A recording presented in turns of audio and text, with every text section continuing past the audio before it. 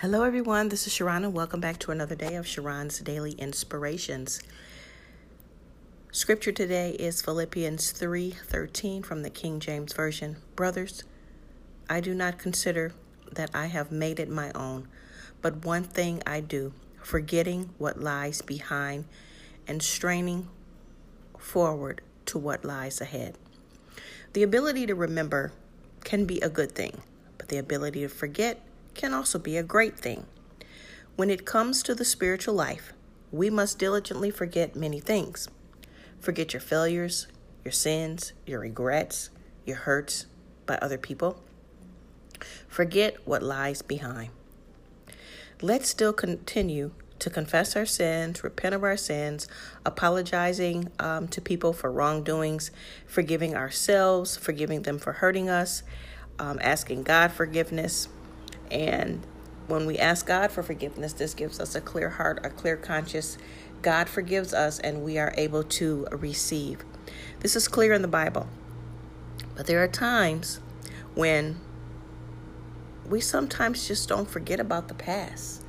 I'm not sure why, besides, the enemy comes to give us condemnation and want to keep us bound all the time.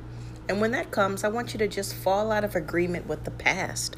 Fall out of agreement with past hurt. That means do not agree with it any longer. I want you to fall into agreement with your newness of life, with your new life in Christ, with God's way of doing things. No more negativity. We bind the enemy in every place and we loose the angels and the peace of God into your life. Now, when past hurt wants to come into your life, I want you to forgive yourself, ask for forgiveness, and move on. Have a single-minded mind.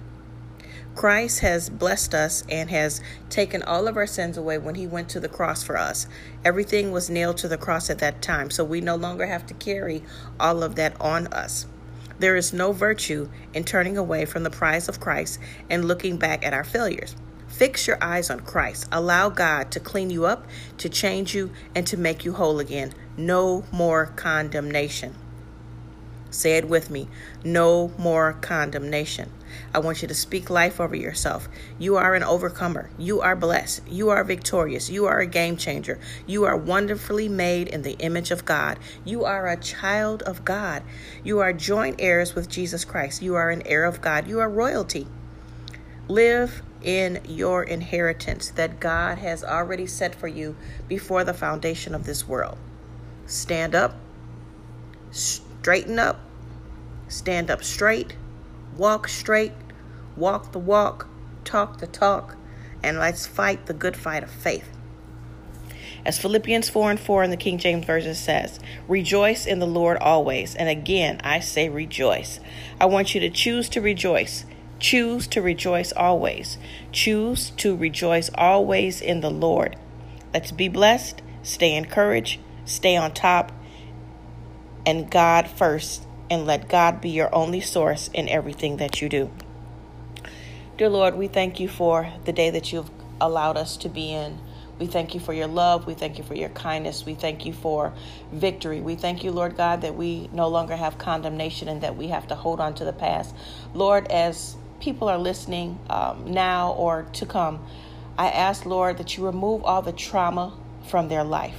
Remove all past hurt now. Devil, get your hands off of them. Do not go back to them and try to give them condemnation or put those things from the past back into their minds. Angels of God and Holy Spirit, I ask that you remove it from them right now in the name of Jesus.